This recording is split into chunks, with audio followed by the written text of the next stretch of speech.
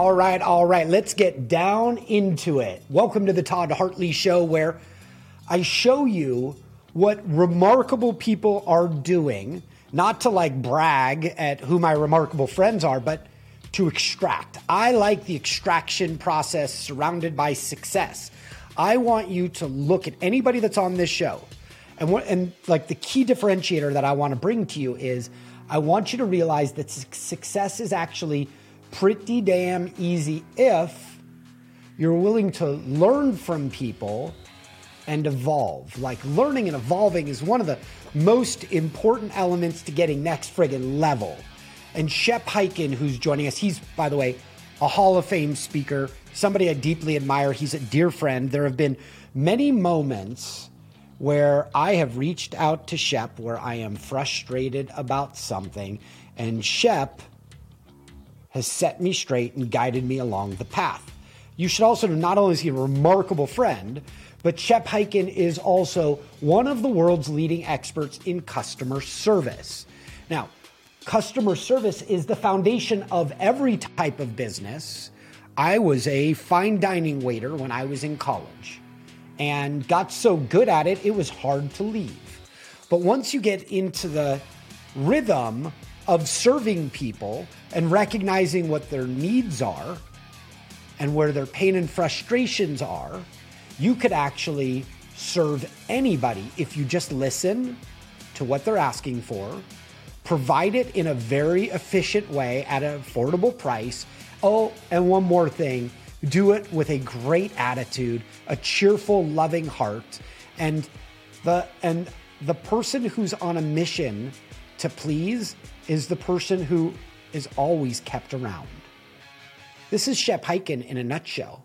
I was with him with a bunch of friends in Cabo. We were eating dinner, having sushi, and all of a sudden Shep said, I want to buy everybody dessert at my favorite place within walking distance. Can we do that? And everybody was like, yeah, okay, we're on vacation, we'll have dessert. So we walked out the door, and where did we go? Shep took us all to Dairy Queen, 15 of us. And we all stood there in the middle of Cabo after a couple of cocktails, and we had, you guessed it, Dairy Queen desserts until our tummy was full. Listen to Shep Hyken, understand customer service like nobody else can explain it, and extract what Shep Hyken does brilliantly.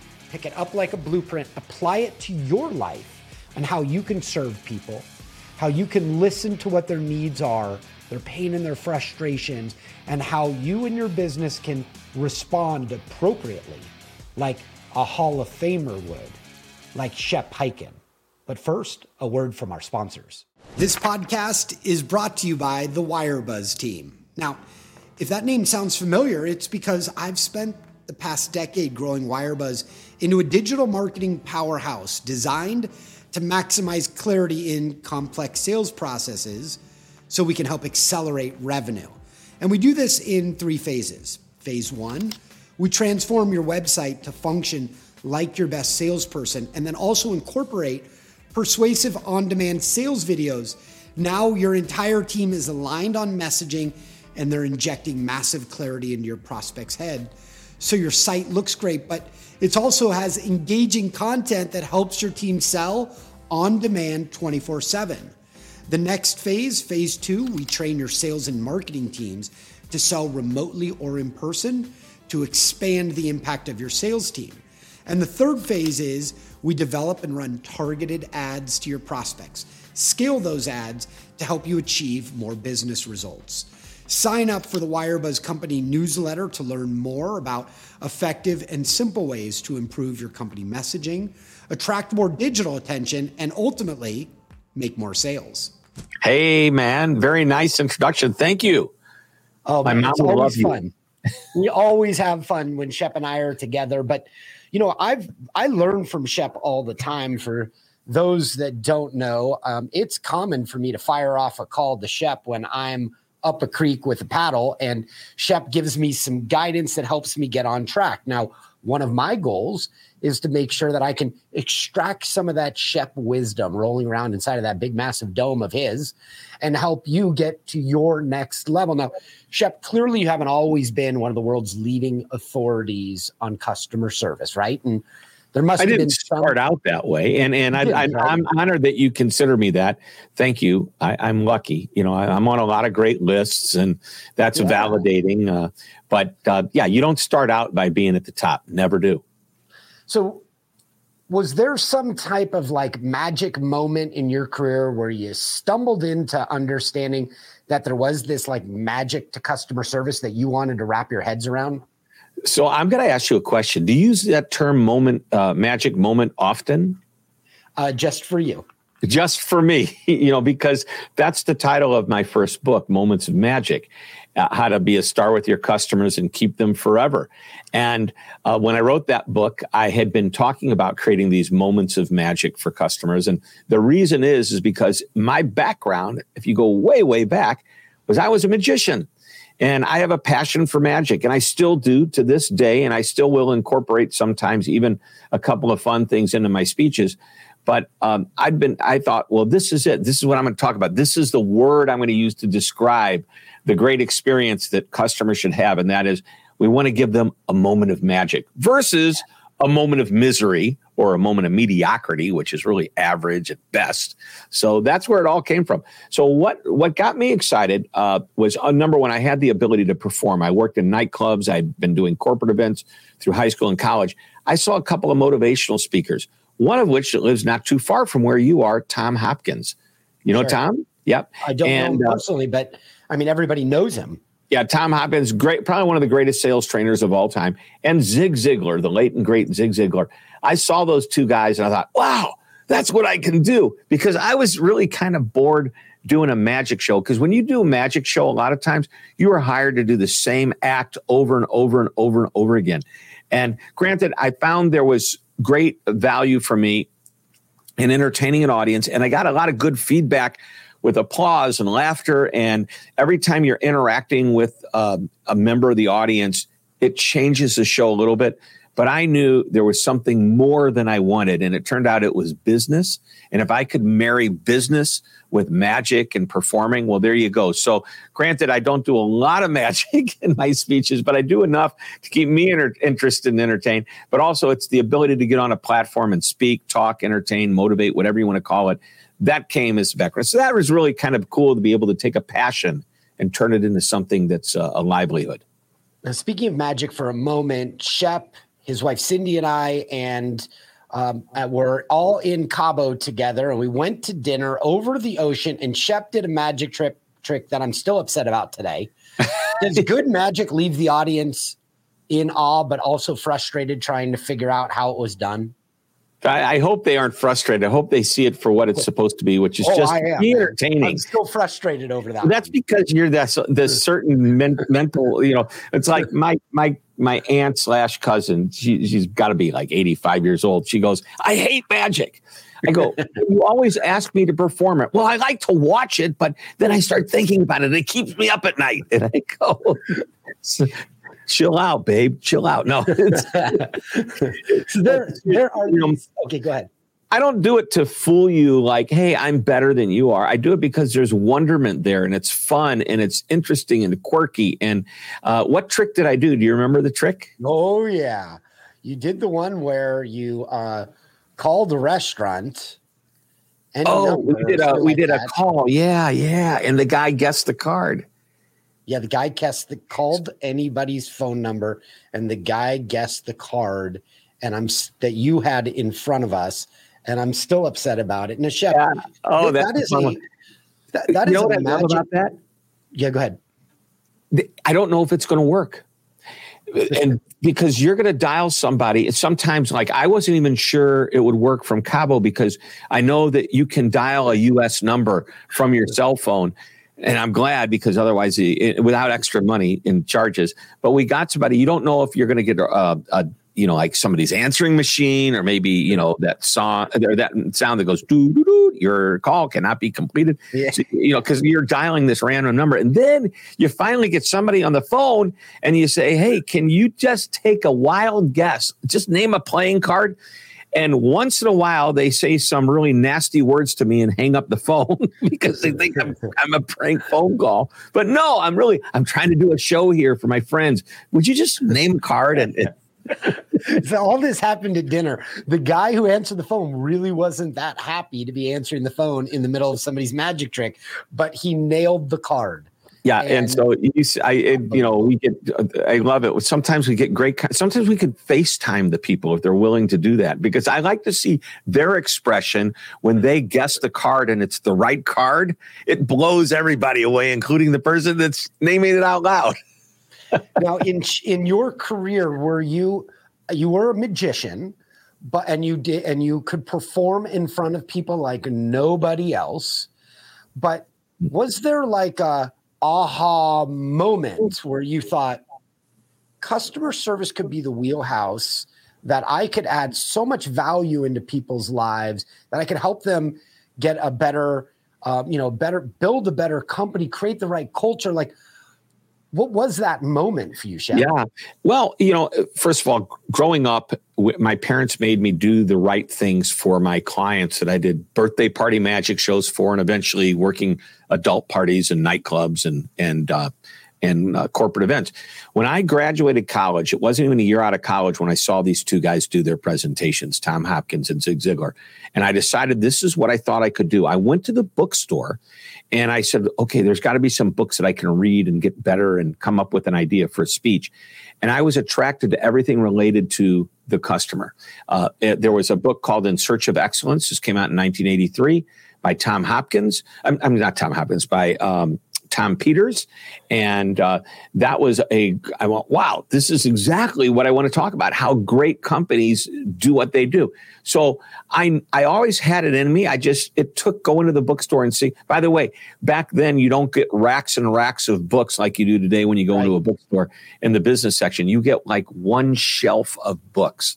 So it was much easier to choose what I wanted. And it was, I got In Search of Excellence. I bought a book, I believe it was called Service America by Carl Albrecht and Ron Zemke, and another customer service book. I believe it was also by Ron Zemke. And I read these and I said, this is it. This is what I believed in my whole life. This is what my parents taught me when it comes to taking care of people in business. I'm going to write a speech about this. And that's how it all started. And really, I think that's so important. My mind is a mind that is willing to be grateful and appreciate everything that comes my way. Even on bad days, I find good things that happen. And the ability to have breakthrough moments when you are grateful for what you're experiencing is far greater than you just go through life with blinders on. So you have to be open to it. You have to be open to look for the next level. Were you like me? Were you a speaker in search of a golden topic? For about a day or two, because when I decided I wanted to be the speaker, I knew I could speak already because I'd done the magic shows, remember? And then just wasn't sure what the topic was. But by going to the bookstore, I immediately figured it out. So I didn't have to and what's really interesting, if you look at my very first speech that I ever did, okay, there were two companies. One was Anheuser-Busch. They were the first contract that I signed. And the second was Enterprise Rent-A-Car. We all know who both those companies are, proving that drinking alcohol and driving a car, you can do both. That's a bad joke, a very bad joke. Okay. Yeah. But as far as two great clients, they were great. And the first speech was called The Magic of Enterprise, where I was brought in to talk about this incentive of doing better.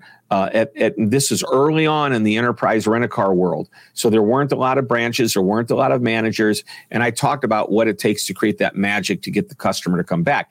With Anheuser-Busch, we titled the speech Back to Basics. And it was the basic skills of customer service, doing what you say you'll do, say thank you, those types of things. I was doing that from the very beginning. And if you see my speech today, I'm not going to tell you nothing's changed because a lot has changed. But if you said, Shep, do your basic speech for a general audience, A lot of what I talk about today is the same thing I talked about way back in the 1980s, because some things don't change. But I'm excited still about it because I'm always learning new ideas all of the time that get me fired up about my business. Right. I totally get it. I'm the same way. We are born from similar stock.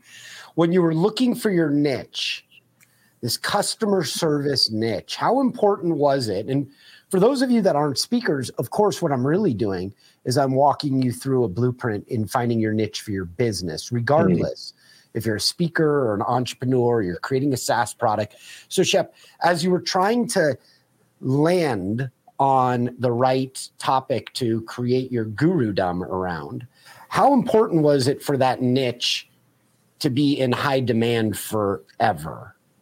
Well, I had no idea. And keep in mind, in the 1980s, there was no internet. So you couldn't go do a search on something, at least not in the early 1980s when I started.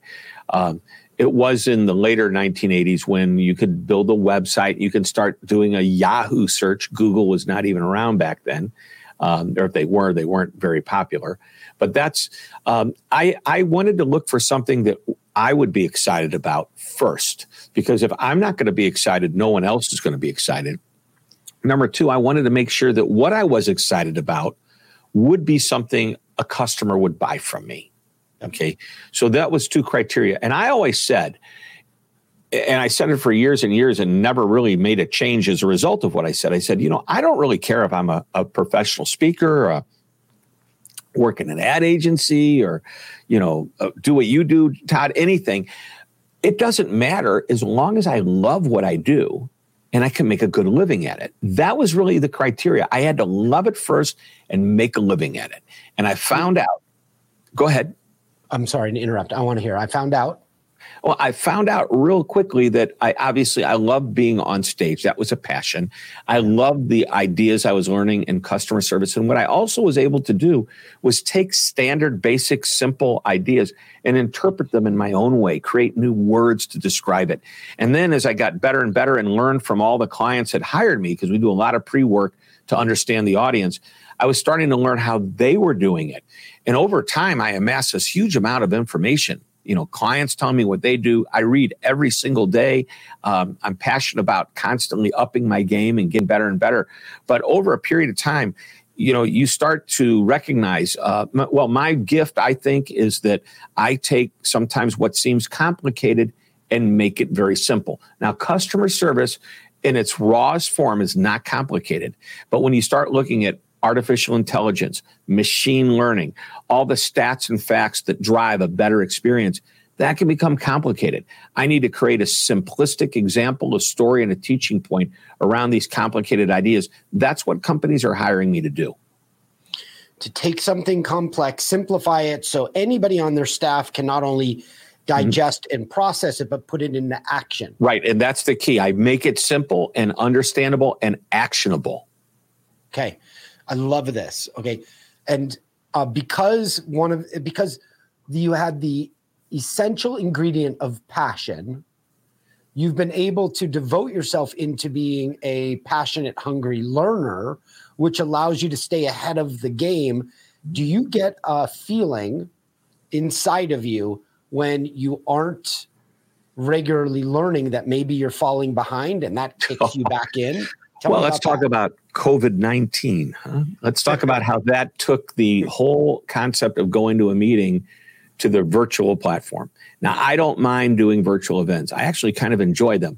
But what I realized real quickly that I was missing is I was being called to speak at major events if you name the major companies, whether they be, Oracle, SAP, Microsoft, all these different companies have these huge events. And I was getting invited to some of these. And I would, my speech maybe it was during the main session, maybe it was later in the afternoon. I sit in and listen to the executives. I listen to the case studies that these customers are sharing. And I'm thinking, this is gold. And I would write articles about them. And I loved learning. And the moment I couldn't go to a live program like that, I realized that was where a lot of my learning was coming from over the last 10, 15 years, was listening to the true case studies that were being, shared on these stages. So the good news is we're now getting back to where I'm being invited to speak back in these big events again. And I'm getting to see but otherwise, I read half dozen, 10, 12 articles a day, every day. I have Google alerts that alert me to different topics that are of my interest: customer service, experience, employee experience, anything related to those topics. And then I also have this magazine that I created. Even though you can subscribe to it, I created it for myself. And basically what's the word I'm looking for? It consolidates, maybe that's the right word. Or curates. Curates content, right. So what I've done is I followed 50 different people or publications where the keywords customer service, experience, all the same keywords I mentioned before and more are in there. And anytime one of these publications or people post or share something with these keywords, it curates into a daily magazine for me to look at. And so, love it. Yeah. And that's the way I start looking and reading about what I do. And if I ever find myself having a hard time coming up with something to write about, I just go back and look at all the titles that other people are using. I don't even need to read the article. I go, oh, I can write about that. And then I just start and riff on it. Sometimes it completely changes into something completely different, but a lot of times it's that title that gets me started. Okay. I love this, Shep. I think our process, yours and mine, is very similar. I look at news, I take that information and I go, if this works there, it would work here. And then I start to formulate a story and use that to help elevate people. I mean, ultimately, what you're doing when you're reading is you're working as a trusted advisor, right? In your head, you're like, how could I pull information that would be valuable to my existing clients or my target prospects to make their lives better?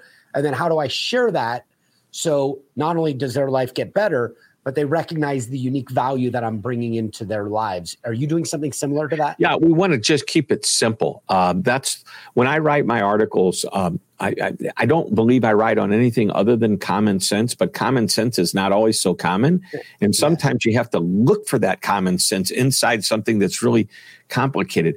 If you look at the computer and artificial intelligence today and how it's driving the customer experience, you can become overwhelmed. But when you break it down in its most simplistic experience and what the outcome is, it's really not that complicated. I always say nothing's changed in customer service. It was the same 100 years ago, and it's going to be the same 100 years from now, 1,000 years from now, because people go, yeah, but what I mean, all this, you go on, you can chat, you can use your thumbs on a mobile device, you can Zoom, you can use, there's so many different ways to connect. It's become really complicated. I go, no, it hasn't. Customer has a problem, a question. They need to talk to somebody. And whether they're actually talking to somebody or doing it another way, at the end, they're happy. So they start out with the question or problem, and at the end, they're happy. What's changed? Nothing. It's just how the we go. delivery mechanism or the interaction technique. Yeah. But besides that, it's still the core, right? And it's the same thing. Timeless. Yeah. So when people realize that and they start to recognize, okay, we want the end result to be this. So we want to get rid of friction, eliminate extra steps, get them to the answer that they want easily. A lot of times we train our clients. They go, I wish our customers would use the digital, like go online and use our knowledge base that's on our website so they don't have to call us. All of it's right there. I go, well, have you told the customer that it's there? Yeah. No, I guess not. Otherwise, so the next time that customer calls and you answer a question, tell them, hey, is your computer open by any chance? Let me show you the next time you have a question what to do. And guess what happens? It's not that you don't want to ever talk to the people. You want to get them their information quickly, and you want to give people who have real, like higher level problems to be able to call and have access to somebody in support quicker without having to wait on hold because they're dealing with some fundamental question that could have been taken care of, a much easier, more digital way. Now you bring up training and you also are a speaker. How do you get from the training part for the speaking part to the training part? Like at what point in your career this is a good one. Realize that that's another way that you can serve people at a deeper level so they can get better results in working with you? Right. I want to answer that question in a moment.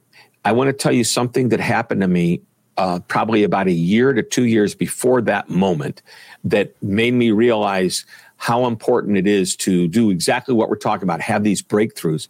But how do you find the breakthroughs? Do you just notice them when they're happening to you? Many times it can happen that way, but there's another way. I signed up for a program called Strategic Coach, Dan Sullivan's program. He teaches it. He's out of Canada, but he also has a place in Chicago, and he has classes around the world, actually. And in the fourth session, we did this unbelievable exercise. And I repeat this about I was doing it more often. I realized you have to let time go by. I had not done it before. I was in business for not quite about 15, 16, 17 years. And it was go back and look at all of the milestones that you can remember in your business. Like what great thing happened that might have propelled me to the next level. And man, we probably knew it was happening when it happened. But when you start looking back and you start looking at all these different milestones, you go, oh my gosh, there were 8, 10 things that happened in the last 15 years that really bumped my career up. So the question at that point is, what of these could I repeat and do again? We do it today, maybe a little different than we did it 10 years ago. But if I did that again, and I'll give you the most simplistic example. I hired my first salesperson. And it's like, wow, look at all of a sudden they're making sales and I can sit back and do what I do best, which is create and speak. Right. What would happen if I hired another salesperson? That's that way of thinking. But now so let's jump now to a couple of years later. It's right after 9/11, 2001. The speaking business could have potentially disappeared with one more terrorist attack. Nobody's going to send their employees to a fancy hotel in an airplane if it's going to potentially get shot down or there's going to be some type of a terrorist attack. And I thought, wow, what am I going to do? Well, I know if I took it to the company, they won't necessarily be having everybody together in a big sales meeting, but that would be training. I'm going to turn all of my content that I did in a speech into a training product. Let's see what that looks like. And then I can call companies and say, I'll come to you. You don't need to come to me. Put me in a break room, put me at a hotel down the street where because that's different than putting people on an airplane, right? So that's what I did. I hired a course designer who helped me take my content and redesign it into modules so that I could do a 2-hour training, a 4-hour training, an 8-hour. I could do multi-days. So we did this, and it was quite a fun experiment. And then I did my first training date, which, by the way, I didn't realize you're not supposed to typically charge as much for training as you do for speaking, but that didn't stop me from charging the same thing. And when the client said, yeah, we want you for a full day, I charged them more than I would for a speech, and they didn't balk. But at the end of that day, I just said, this was not fun. And I'll tell you why. I'm better at talking and doing a little bit of interaction. But what I don't want to do is throw out a concept, let them work for 20 minutes on their own while I look around saying, can I help you? Do you need it? And then come back. And that just wasn't me. So then I started hiring other people to do this content that I created, because it was all laid out perfectly for somebody to pick up a book and my facilitator guides, which I know we're on video. They basically, here it is, and open it up, and I've got all the content in here, all the pages, everything. So we made this available to trainers that I approved, and then I would go ahead and turn around and sell to a client a training product.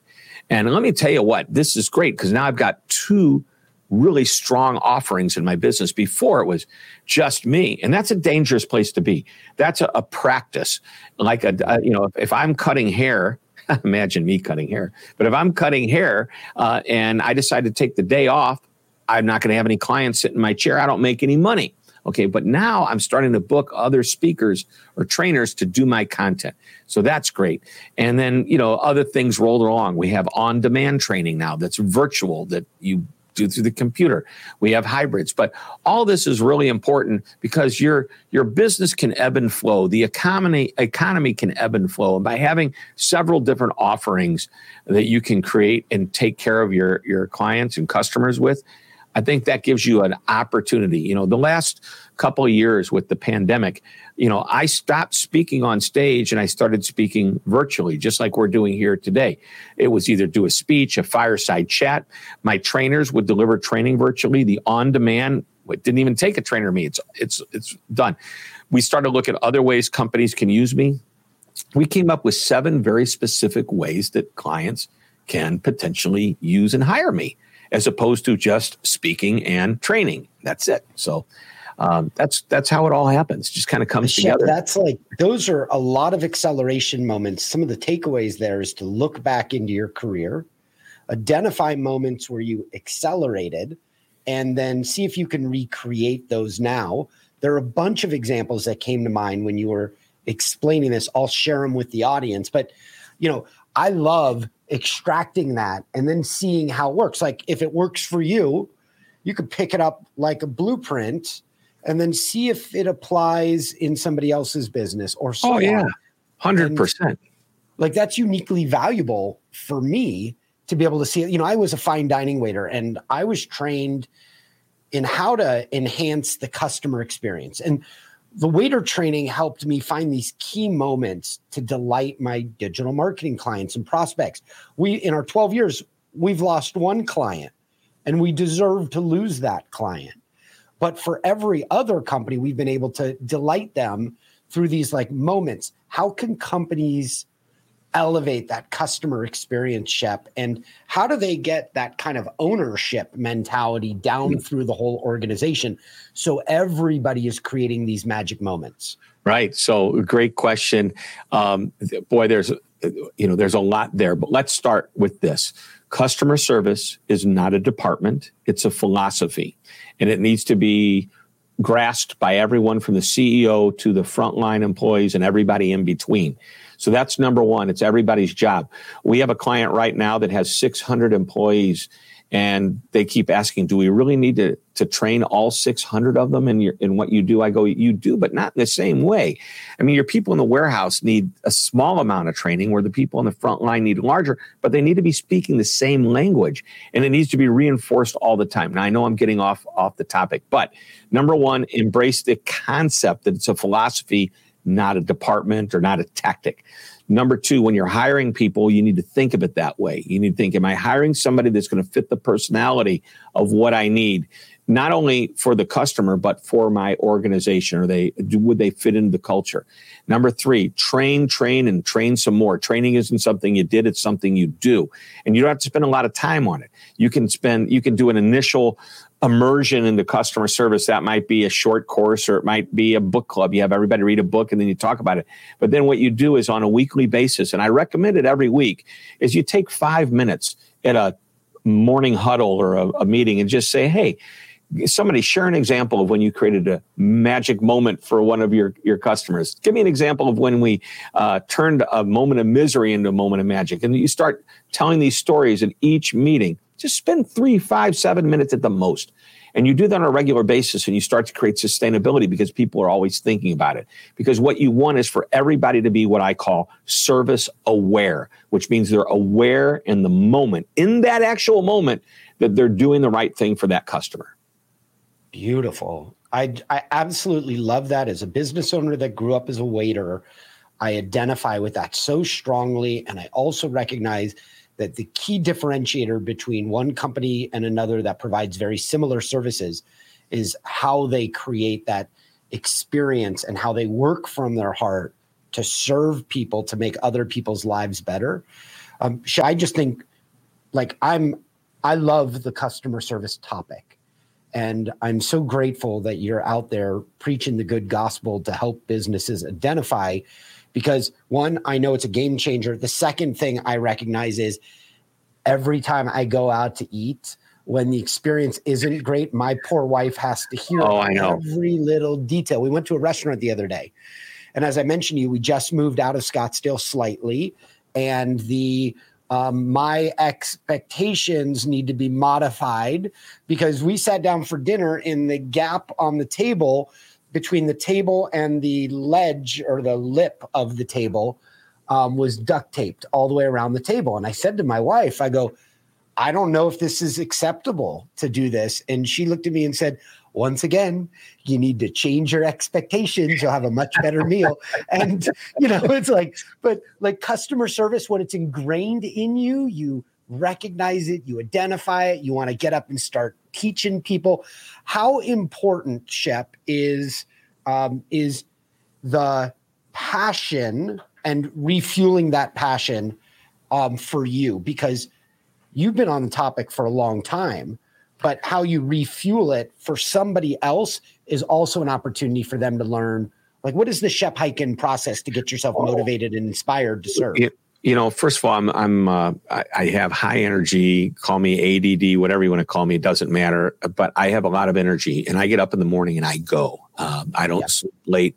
I enjoy it. I need a good night's sleep. So I usually, some people want to work late. That's fine. Get up a little bit later. Me, I get up early, come to the office. I'll go work out a lot of mornings after I've been at work for about a half hour to an hour.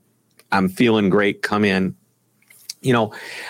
What fuels me is I love what I do. I get paid for what I do, and I'm able to make a living with what I love. And when you do that, it's not like you're truly, I am working and I work hard and I'm tired at the end of the day, but I don't know if you'd call that laboring. I think it's a career versus a job. I always talk about today, companies are struggling to keep employees. And I said, that's because a lot of your employees are simply working for money and not working for the company. I kind of feel the same way. I don't work for money. I work for my passion. And I get paid well for it, and I deserve to be paid well for it. And I've learned if I'm not paid, like even when I sometimes will do events at no charge, if it's the right event, never in a moment do I think about, I should be paid a lot more for this. I shouldn't do this next time. No, I will tell you, years ago, I used to do magic shows for General Motors. They would hire me to do the auto show circuit, and there were sometimes 10 days in a row of doing auto shows. What was fun is I got to combine my passion for speaking with magic shows, because in the morning I would talk to salespeople at dealerships, and then I would go, like if I was at the LA Auto Show, I'd do that in the morning. I maybe would talk to the dealers that are getting ready to go out on the floor, that are going to work the auto show floor and sell cars to the public. But then I would go and they would have me entertain the public and talk about the magic. Or I'd do magic and talk about the cars in the magic. I'd weave it into the show, and it was a lot of fun to do that. It was a job, like a dream job. Yeah. And somebody said, I did 12 shows a day. Think about it. 12, now not including the speeches in the morning, but from an 8-hour shift, every 45 minutes, I would do about a 15 to 20 minute show. Okay. And at the end of 10 days, on the 120th show, one of the clients I was working for came up. He says, how do you do it? I go, what? You are just as enthusiastic and energetic as you were on the very, very first show. I go, well, there's two reasons that this works. What's that? Number one, I love what I do. And when the audience is giving me feedback in the form of laughter, applause, whatever, that tells me I can keep going. Number two, you guys pay me really well to do this. I don't want to blow it. So even if I were to take, and I told them this, even if I were to take what you pay me and divide it by 120 shows, that's a lot.